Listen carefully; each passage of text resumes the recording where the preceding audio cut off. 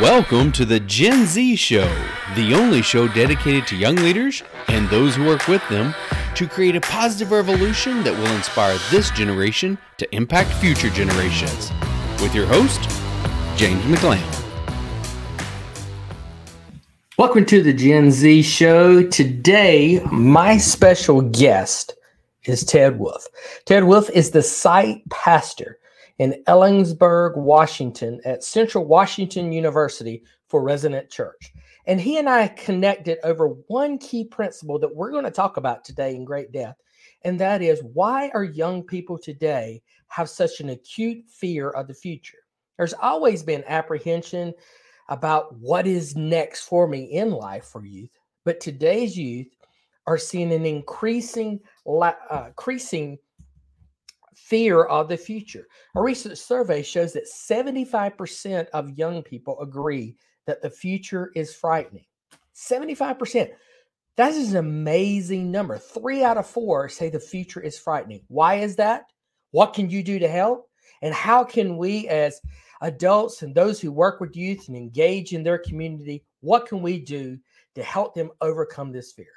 Well, our friend Ted and I talk about this today. You're really going to love this. Check out the show notes so you can find out more about Ted and his ministry at Resident Church in Ellensburg, Washington. Let's go straight to the show.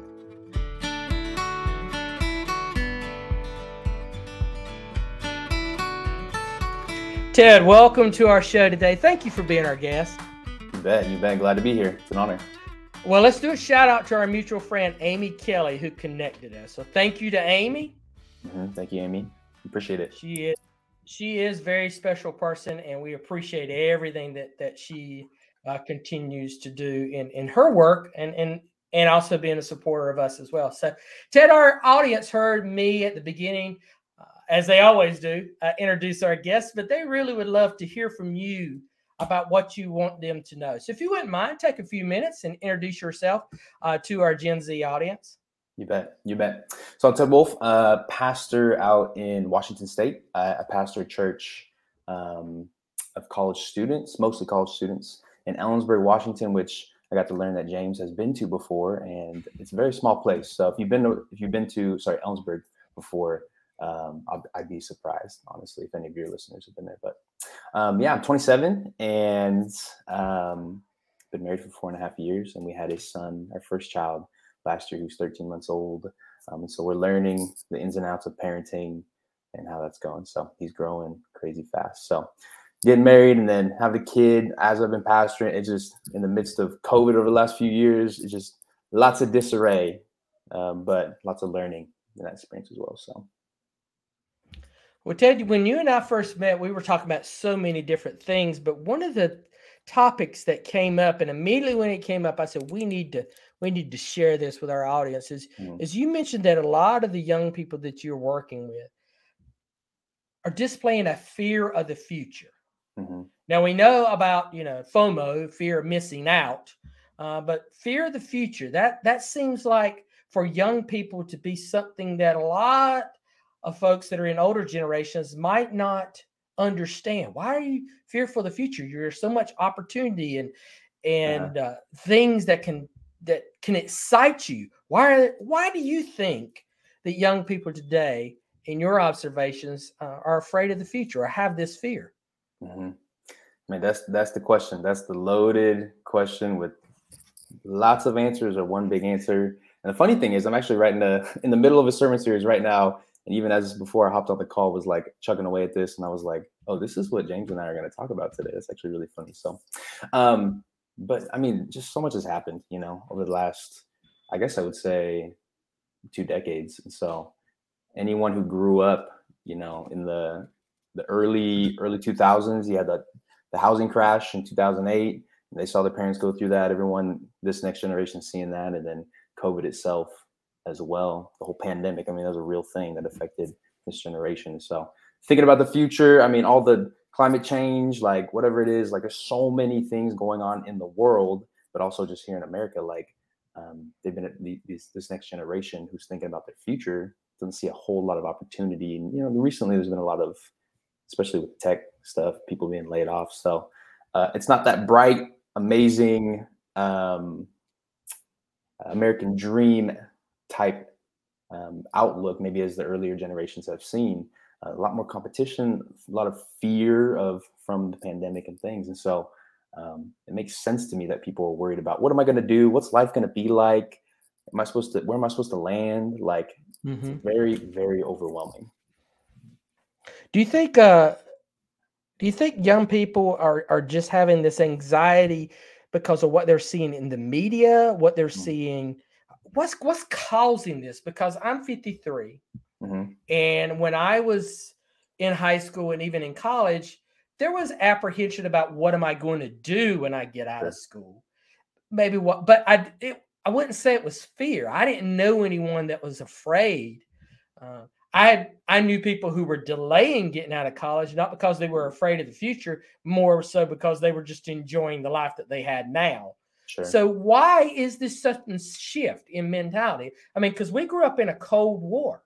We grew up where we thought that any day could be a nuclear war and we all could be wiped off the planet. And yet there didn't seem to be as much anxiety. What is going on here? You think it's social media, news? What's going to happen?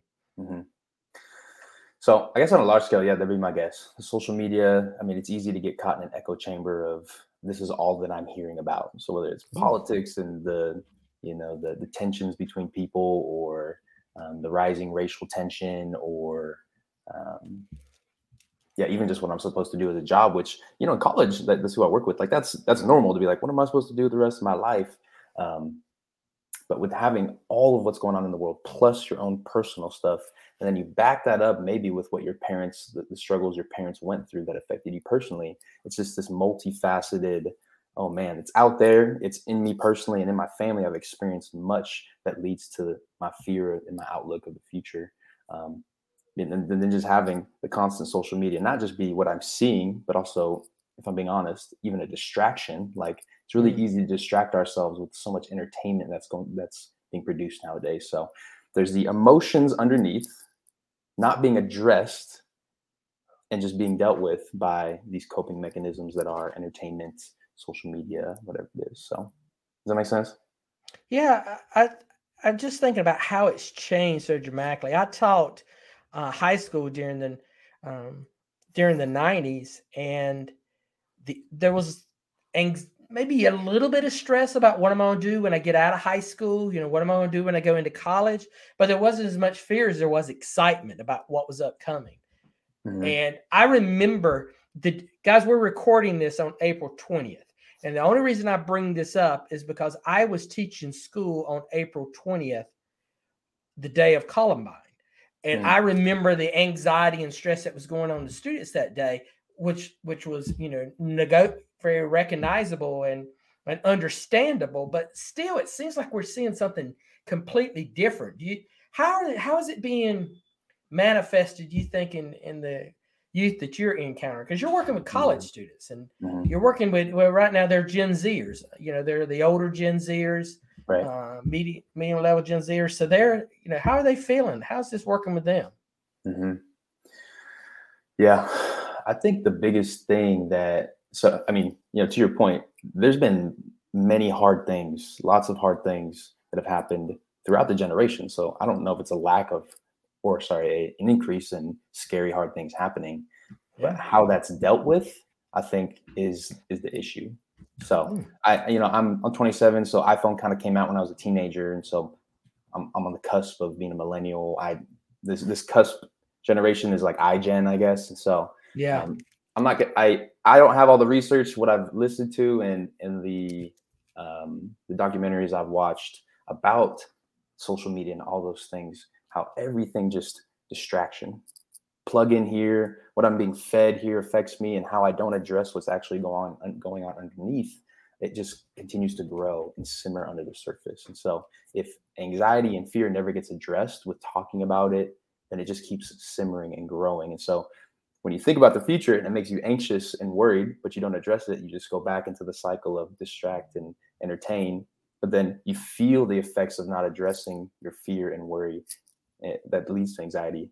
And then you get anxious about thinking about it, and you go back to distracting yourself from it. It's just this like cycle. And so I don't know if it's more hard things are happening. I just think it's less of it being dealt with on a personal level, really addressing, why am I anxious? Why am I anxious about the future? Why am I anxious about my test tomorrow? Like, do you think that we're not, maybe parents, maybe teachers, educators, us as a culture, we're not preparing young people as well as we did before? Or what is the difference? Because I'm thinking my generation, the latchkey generation, not that we had it all together and stuff, but it seems like that they were able to handle those types of issues. But I also want to point out that nobody was sitting us down giving us a 10-step program on how to deal with stress or how to deal with anxiety. They were just kind of pushing us out. So why now? Why is it, what are we doing wrong, I guess? That's a great question. Because that's a question that everybody is listening to us right now as Ted is going, yeah, what are we doing wrong? Please tell us. And we're like, we don't know. That's the question. I could only give you opinion and theory. And, obviously I walk with students, I walk with college students, and it's less about giving an answer. And it's more about, well, why are you anxious about that? Why are you afraid of that? And I follow Jesus. And so there's specific truths about, even when I was writing this sermon series, I was telling you about, like, when you believe that there's a God who's sovereign and control of your life and has ordered your steps, there's comfort in that. When you believe that there's a God, what Jesus in Hebrews talks about, he's a sympathetic high priest. We can come to him, approach his throne of grace with confidence. You can express everything to him. That doesn't mean that circumstances get fixed or how hard things are. I guess the difficulty of it lessens.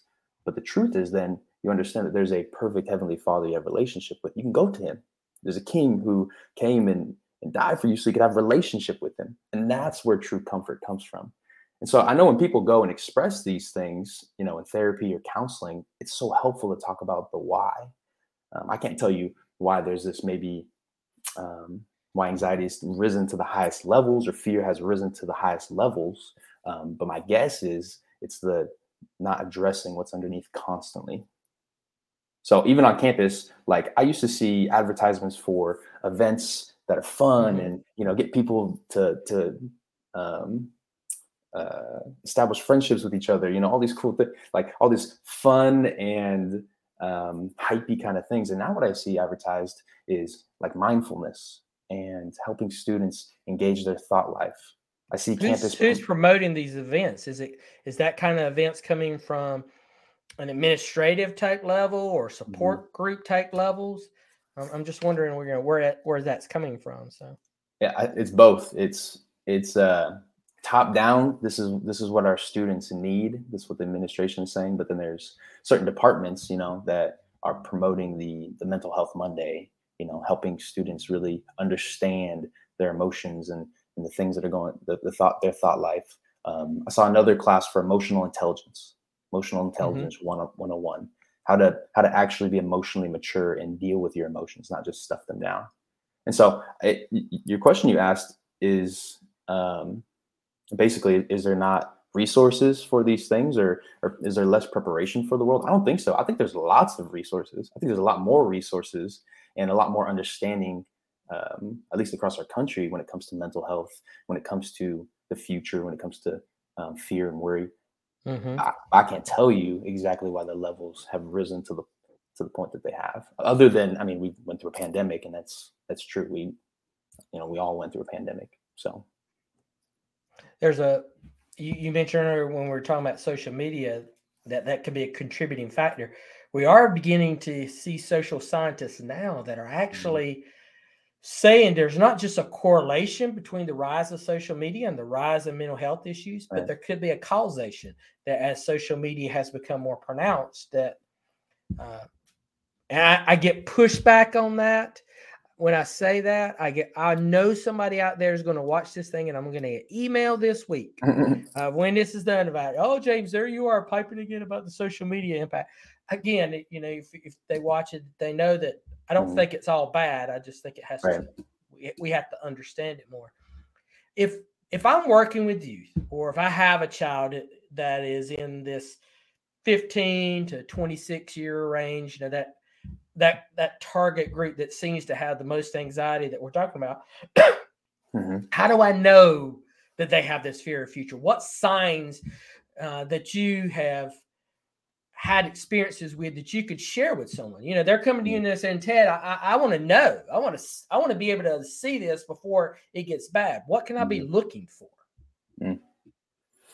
It's a good question. I think a good indicator is if you talk about the future with any youth, like what's their response? You know, is it dismissive? Are they willing and open? You know, I would also say, like, just because someone's excited, you know, and has a plan, doesn't mean they're not anxious. I mean, if somebody who's emotionally aware can tell if somebody is operating out of anxiety, and anxiety can propel someone. I've learned that anxiety can lead someone to be the most motivated and get the things done, and they work hard, work. There's no peace. There's no security on the inside. And anxiety can do the opposite. It can lead you to draw away and not carry out your responsibilities and things. And so the best thing anyone can do is just ask. How are you feeling about the future? You know, how are you feeling about that test tomorrow? How are you feeling about your game? You know, and really get into the root, getting to what's underneath.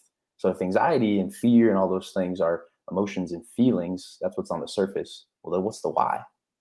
Have you ever heard of the 5 whys? Go ahead, man. Okay, the 5 whys. So you ask, I said, James, what are you anxious about? You know, what are you afraid of in the future? We'll just go that. And you say, I'm afraid I won't get a career. You know, I won't have a long-lasting career that I'll enjoy. Well, why? And then you give me your reasoning.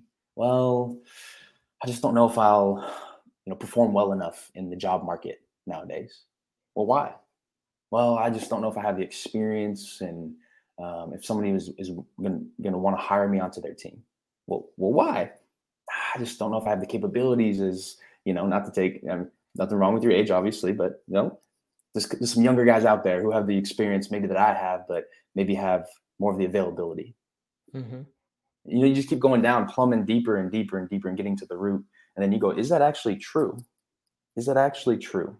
Am I not as good of a worker as, somebody who is 10 years younger than me, who has more experience? Well, I don't think so. I think you're a great worker, and just getting to the truth and saying to someone, that's not actually true. That's even in conflict, I do that with people. Like, I don't think so-and-so likes me. Well, did they tell you that? Well, then no. Well, then it's not true. If they said it to your face, maybe they're not saying that's right. And you get to the ins and outs of that, but really plumbing down to the deepest part of the why, and addressing it and going, but is that actually true? Does that make sense? Yeah. And there's a, Bob Tiede, who used to be one of the, Bob? Yep. Bob. Well, he uses that same concept. Instead of saying why, he uses the phrase, tell me more. Tell me more about that. Tell me what that means. Tell me more. Which, as we interviewed Bob, almost 2 years ago. Okay. And it has become a kind of a catchphrase for us, me personally, when I'm dealing with my own children. Tell me what you mean by that. Tell me what you're going on this thing. And I can see them just rolling their eyes and say, oh my gosh, this is Dad, the youth coach guy, trying to grab us again here, going on. So it is important to kind of find out what this. Do you see anything that when they're undergoing distress, what are some of the physical things that you see that a parent, an adult can be, or a friend can be looking for in their friend? Have you witnessed anything that is physical going out there? I know that people can Google and see all the physical signs of stress, but what about anecdotally? What are you seeing? Yeah, the leg shaking, the tapping, the fidgeting, I personally can feel someone is tense. Like there's something going on. Like they're not really present. Asking the question, they're not really answering the question. So usually what I do is just say, what's going on, man? Like, just tell me what's up. Like, I know you're not present, like right now. So just tell me what's up. Like, I care. Like, I want to know. I want to, maybe I don't have the answer, but at least I want to hear what's going on. So it's pretty obvious. Somebody's trying to distract themselves even in the moment. Like they're trying to get on their phone while you're trying to talk to them. So I try not to take that personally, having a conversation, but just trying to ask, like, it's very clear that you cannot sit still. You cannot keep eye contact with me, and your answers are a bit short. So you're being a bit avoidant. That's anecdotally, that's what I see. You know what's funny? When you were mentioning those things and you were saying that, my first thought was he's describing a lot too of what people exhibit physically when they're excited about something. You know, if I'm excited, I may be shaking. I may be a little bit, my leg may be going up and down. I might be fidgety because something great's about to happen. So if the body is reacting the same to something that makes us excited and something that makes us nervous or anxious, then isn't it just all in our head? Isn't it all just our mindset on how we're approaching it? Could be depending on what it is. Yes. If we're talking fear of the future, though, that is a very ambiguous, like cloudy, it's just such a lofty thing. For a test, maybe somebody, they could be anxious and worried, or they could be excited because they prepared well. So maybe in that example for sure. But if we're talking about the future and all the things that come with the future, it's just a lot of undecided things. So maybe someone is anxious and they're driven to figure out all those things by their own strength, for sure. But it's just such an ambiguous, cloudy, I don't know, uncertainty that I don't know how often, I couldn't pinpoint how often it's excitement for someone. Well, if parents are out there, or adults or friends are out there, and they're saying, "Hey, I want to help them. I want to do something for them." Could you got something for you in your toolbox? You know, what's that quick? I always kid when I'm working with youth and say, "Hey, if somebody stopped you on the street and asked you this question, would you have an answer?" So if somebody's stopping Ted on the streets of Ellensburg and said, "Hey, I got friends who have a fear of the future. What can I do? What's step one that I do?" What would you tell them? You know, and let's go from like just the basic things, and then we'll go into a little deeper things as we go forward. It's a good question. I mean, the first initial thing you can do is just ask a question. Like you're saying, Bob TD, like it's all asking questions. Maybe, and not here's the thing for parents or leaders or anyone, like not asking a question so that you can say something, not asking a question so you can try to lead someone to where you want to lead them to, but just asking an honest question, a genuine question, just because you care. So whether it's a parent asking your son or daughter, "Man, how are you feeling about this?" Not in hopes of just feel better, you know, like that's not a coach doing that. "Hey, what's going on? What are you worried about? All right, go out there. That's fine. I go out there and hit the baseball, you know, go out there. Like that's not genuine care." So is that part of it? Asking the question, you actually got to listen for an answer? Oh my gosh. Yes. Well, what's the point of asking a question if you're not going to listen, you know? Give lip service to someone is we've seen it. We've seen it so many times. How many teachers ask questions just to check that off the box? And So I would say, I mean, I know one question isn't the answer because one question leads to another question, another question, another question. But immediately I would say that's the first thing anyone can do. Like ask a question. "Hey, what's going on?" And listen. And be genuine. Yes. And listen. Yeah. And be genuine and listen. Of course, you're not going to know where to go with the next question if Totally. you don't on that. Totally. So bring it on down a little bit more. That's step one. What would be another step thing that you might recommend? I guess if I'm thinking about the future, if I was going to get real granular, if I was going to think about like, okay, if I have a child who is gearing up to graduate high school, and granted, I got a 13-month-old, so take this with however you take it. Helping my child, if I was going to use my son, helping my son understand, okay, what are you anxious about? You know, what are you afraid of? And then helping them also on the other side, what do you desire to do? You know, like what's the outlook on, and my hope as a parent, I'm raising them in the truth and in beliefs and integrity and all these things, giving them opportunities to grow and own things and fail forward, and having them know that failure is okay because you learn from it and all those things. But as you're gearing up, man, what do you care about? What do you enjoy? What do you like to do? What kind of impact you want to have in the world? And then speaking some truth into my son. "Son, you are good at these. I've noticed these things in you. You have leadership capabilities. Also, son, sometimes you're a little bit prideful and you do things so that you're seen." Like just being honest. That's a very loving thing to do. To call out things that maybe he wouldn't be seeing, but also to say, here's your talents, here's your gifts, here's what you're good at. I've seen you thrive in this situation. Is there a job that fits some of those things? Is there a calling? Is there a vocation that fits some of those things? I don't know. Let's figure it out together. And just helping my son along the way in that. That's honestly what I do with students here. Students come in freshman year, don't know what they want to do. And you would think like a major counselor, academic advisor would help them figure out those things, but they don't have the personal relationship with that student to speak into their lives.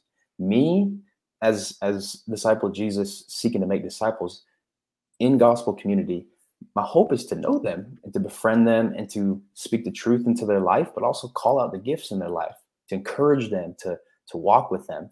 And so I know counseling, like a counselor, maybe someone thinks about like, I go to counseling once a week for an hour, all these things. And at least in the church, what I've heard works best is that they go to counseling if there's some deep rooted things that the counselor who's professionally trained helps draw out. But then going to a trusted friend group and going, hey, this is what I've been seeing, or this is what's been going on, and being honest in that way. Because if you're going to quote me on anything, I think this right here is everyone desires to be known. Everyone desires to be completely known and accepted. And so when somebody is known and accepted and you have some trusted friends, then you can trust them when they speak into your life and say, hey, you're really good at this. So-and-so, you're really good at this. Maybe this is what you could consider for your future. I'm seeing this in you. Is your major align with that? If not, that's something for you to consider, because I'm not going to tell somebody what to major in or what not to major in and do for a job, but helping them see clearly the gifts that they have, helping them see maybe some growth areas and some things that they can grow in, and then continuing to walk with them through that process. I know it's a long answer, but. Well, no, I mean, what you said spurred the thought to me that there's a book called The Path to Purpose, which is helping young people find their purpose. Okay.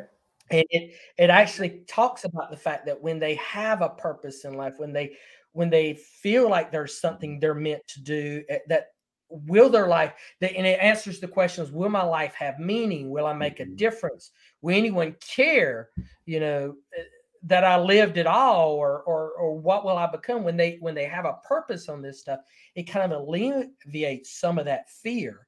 Because even when they have obstacles that they have to overcome or trouble that encounters, which we're all going to have, understanding what their purpose is kind of gives them that end goal. And as a believer, for me, it is my purpose is to glorify God in everything I do. So when the struggles are happening, and am I reaching that purpose? It is my daily job and activity here. So I think helping them do that, when you were talking about helping them find what they're good at and stuff, I just flooded into my mind thinking if we can really help them find what their purpose is, help them reach that.